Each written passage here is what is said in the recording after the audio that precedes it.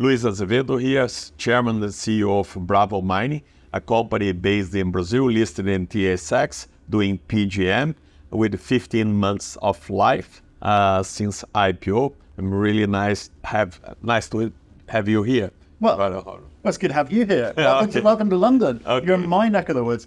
Good to see you. We spoke back in August, and you had a kind of really nice introduction to the company and the background as well. But we're here today to talk about your new maiden resource, but you remind me, it's all happened quite quickly, hasn't it, since IPO? Yes, we like to do things quickly. Yeah. We know the country quite well. We have, I think, an excellent team, a team that have done this before many times. And we have a good deposit, a tier 1. We got a lot of work from Vale. Was kind of relatively easy to migrate to that resource in a so short period. But you had a few things to try and deliver in between the resource. I know there's historic data, which makes life easier, but you've been doing your own drilling, and we'll get into that. But in terms of those sort of the important things that you've been able to do since IPO to now, what would you put it down against that? I think I would say that get the team right was critical. And we got this from the beginning because we basically have a lot of network in Brazil, and we picked up the best that we could.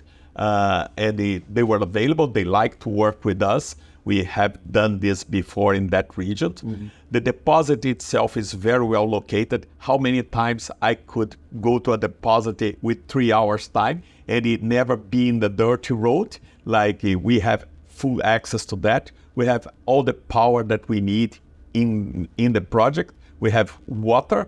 We have suppliers. We have skilled labor. So I'll be honest with you.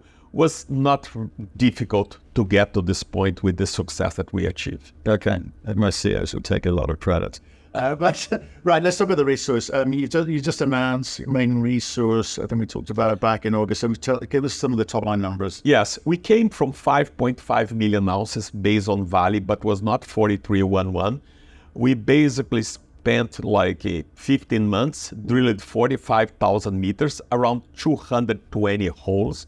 We went deep in the holes. That's why the number have been even small that Vale done before. Vale done 252, and they done like 250,000 meters, because we went to not just in field, but we went to deep in the deposit. We have holes at 400 meters so far, which shows that the deposit is open to that. And for sure, one of the great achievements that we have is to find a massive sulfide. We were able to, by lucky, to get a EM survey reasonably cheap in the market, because one of the majors had brought equipment to Brazil. We took a window, we fly successful in a week. And instead of spend $4 or $5 million on this survey, we only spent $320,000. We got a permit in a short period to do that. That was amazing to get, and Brazilians government cooperate a lot to that. And we have 17 anomalies now to drill. They are priority anomalies to drill for massive sulfide as well. So does this thing need to get bigger? I mean, bigger is better usually with most things, but does this need to get bigger, or do you need to start demonstrating economics? What's the order of play? I think we already had about 200 million tons. For a mine of 10 million tons, we already secured, I would say, 20 years of mine life. I think the goal here is to increase a little bit, maybe 25%, to get 25 million, 250 million tons at 25 years mine life of a 10 million tons. Yeah. But the goal now is really to upgrade the resource that we only have 37.5 indicated to probably 50 or 60% indicated. Okay, so bring that through, improve the I guess the value of the current asset, maybe go 25%. Okay, it makes sense. Here's the I think the challenge that you and other CEOs face who deal with PGMs, PGEs more broadly, is that it's not well known, right? And even the people that do have a sense of what it's about, they think, well, the EV cars are going to, kill most of the market for you. So in terms of where you think you're going to be able to sell into, at the point where you get into production, what's the market like at the moment? What's it looking like in the future? I think there's two aspects to look over here. One is supply and demand. Like 75% of the supply of the PGMs comes from South Africa and Russia. Russia, we don't know what is going to happen, but it's always unstable in terms of production. But South Africa, for instance, is in a very silly situation. They have real problems with the power, and you see in the market, in the news, like a lot of shafts are going to shut down. So the supply are going to be hurted, and I think the price are going to grow because of that. That's a point. Another thing that the world has a view that the whole world is going to turn to EV. I think EV is a reality, it will happen, but the hybrid would play a lot of importance on this market in terms of transportation. And the hybrids need the PGMs. And another thing is that we have not seen so far the transportation like changing to EVs. Basically, the trucks, if you replaced 40 million cars last year, like you didn't replace 100,000 trucks so far. So, and we are talking about 1/3, like you have 1.4 billion cars to 400 million trucks. So, like you've seen a lot of change in the car transportation, but you're not seeing the truck transportation. So the PGM is not going away, and I think it will play an important role in our future. So it's not going to go away, but does the market shrink? Does it grow? I mean, you got to have a view on that. I think the market would be stabilized, and you can see that China is even buying more than they are demanding. So they have a view that the world is still need more mines. And the problem with the PGMs mine, they are very old and they are going very deep. So the price cannot support at this situation today. Okay. So I see a growth on the price. Growth on price, which is always good because it helps with margins. If you've got a new mine, the old mines, say, suffer from the fact that it's getting more expensive the deeper you go naturally. Okay, let's talk about what next. That's the nightmare of being a CEO. You kind of spend a lot of time achieving something like a really solid resource, and people go, "That's brilliant. What next?" So I'm going to say, what next? Where do we go from here? Well, what is next in this company is that we have the possibility of the nickel, which is a reality. Not many companies have found massive nickel sulfide in their projects. That's something that we are evaluating. We brought a guy from BHP, which is an expert on that. He's PhD based in Brazil, just doing that.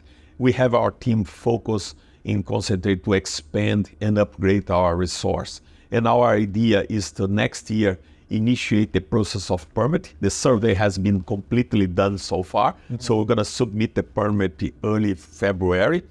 And the idea is that we're going to bring to the market a new MRE by the last quarter of the year. And then we start with the PFS. So the goal here is to basically have this project ready for a construction or for a DFS as soon as possible. And the market will dictate when it will happen.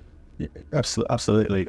So just back on nickel though, so the nickel would be a byproduct within the existing project, or would that be separated or spun out? Well, right? We have nickel in our project itself, but the nickel massive sulfide is something in addition to that. Right. Okay. And so how do you tackle that? I mean, how do you allocate capital to that? Well, we are sitting about $40 million US at the moment, based on our last report. We're probably gonna achieve by the end of the year something around $35 million. And next year we plan to spend probably 10 or 11 million because our intensive capital to put this project up running has been already spent. Right. So we're gonna be basically carry on the exploration. So we believe by the time that we bring the market at PFS, we're still gonna be sitting $20 million of cash, right, which is relatively like a good amount of cash to not necessarily go to the market. Well, it's a nice defense mechanism for companies that have money, kind of sit through what the market vagaries are doing to them. for sure. But just in terms of your things that you're in control of, you've explained some of the things you're going to do. What are the things that we need to understand about the company, about the project, as to where the value is being created? Because lots of companies come and say, oh, we're going to create shareholder value. I very rarely know what that means. Well, one thing, we came from 5.5 million ounces with the not 4311. We delivered to the market 10 million ounces, 4311, in relatively short period, and I would say with probably one of the most efficient costs in the market. We spent $18 million in total since we IPO to now. If you put that per price of ounce, you're probably going to see we are probably on the top of the line. Our cost of burning is probably one of the lowest in the market. We spend $250 for meter of drilling all in.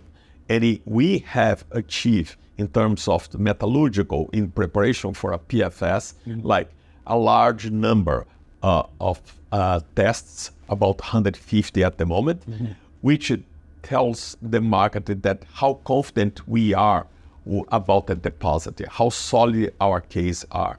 You probably not seen in the market in a short period of time achievables like we done.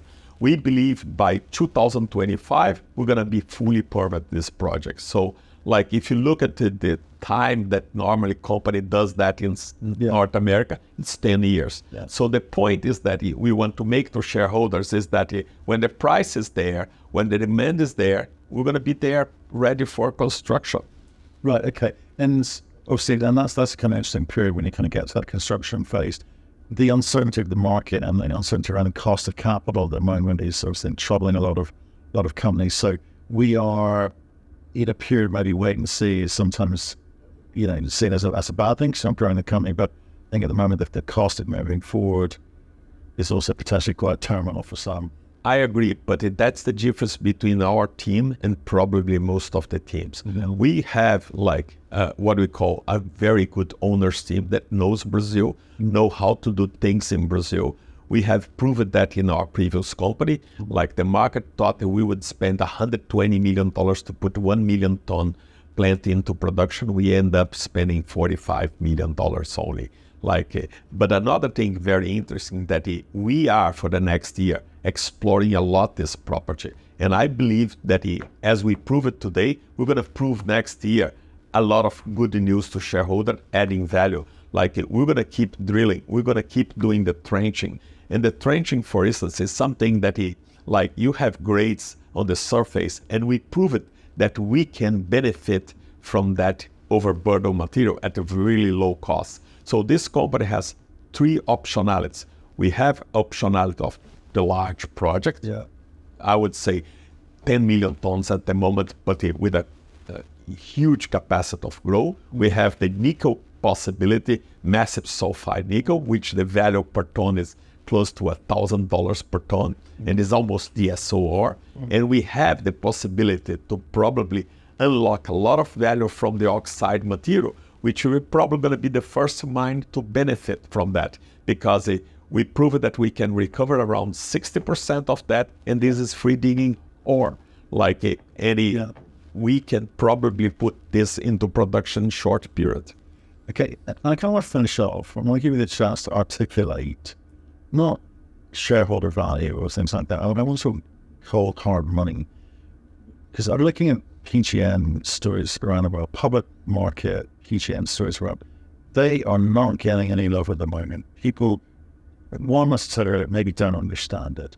2, but nervous what the future holds, in terms of the size of the market and pricing. Obviously, everything you said already. But a company like yours needs to either lead, needs to be the best, version be the cheap, highest margin, into a market where you can, weather the kind of price fluctuations, erratic as they sometimes are, and say to people, we know we've got a resource and it's a long way to production, but you've moved quickly so far, I expect you'll move quickly in the future. But you've got to say, based on the resources we've got today, based on the metallurgical work, we sort of understand the recoveries, we've got something that we feel today is going to be economic. The resource we've got, we'll update the resource soon, and so therefore there'll be even more of it. But does this thing make money? Do you think this thing's got the potential to make money? Not drive momentum and share price because of some fantasy, but the reality of building something real that will produce money. Is that what you're working for? I have no doubt. And it based on a few assumptions. First, we are open pit. Second, we know how to operate in our country. Our country has probably one of the cheapest power in the planet at the moment. We may not have the price of the Saudi Arabia, the Qatars of life, but if you compare to Europe and North America, we are 2.5 cents per kilowatt. You know how much it will cost to connect us to the national grid to get this power? $4 million for a project like this. That's nothing. And I'm pretty sure we have the ability to unlock value and avoid dilution of shareholders. Put this project in place in let's say phases, and it benefit a lot the shareholders with it no, I would say, dilution, but it having a long-term plan to be in production in a massive scale. Right. I'm going to say that's a yes. Yes. We're making money. Yes. And the share price will follow, but it's the ability to, one, get into production, economically actually make money that drives the share price, or should do in the fundamentals market, like I think we're in now. We'll see real companies will win. So Luis, appreciate time. Thank you very much. Enjoy the rest of the trip, but you're only seeing those shareholders and other investors and so forth. Actually, before I go, one other thing. Your share register at the moment, right, as you kind of move through these phases, are we going to see more institutions coming in? Is that something that you'd like? I think we were looking more for liquidity in this market. We are trading so little because we are very tight. Like we control 52% of the company. And the institutions already control about 45. So we need probably is improve the liquidity. And we are working on. We are talking to a lot of people. We're probably going to bring a lot more shareholders to this company. I would say we have no problem to be diluted, myself and the management group, and we'll see how it plays next. Good. Okay, man. Thank you very much. Thank you. Appreciate.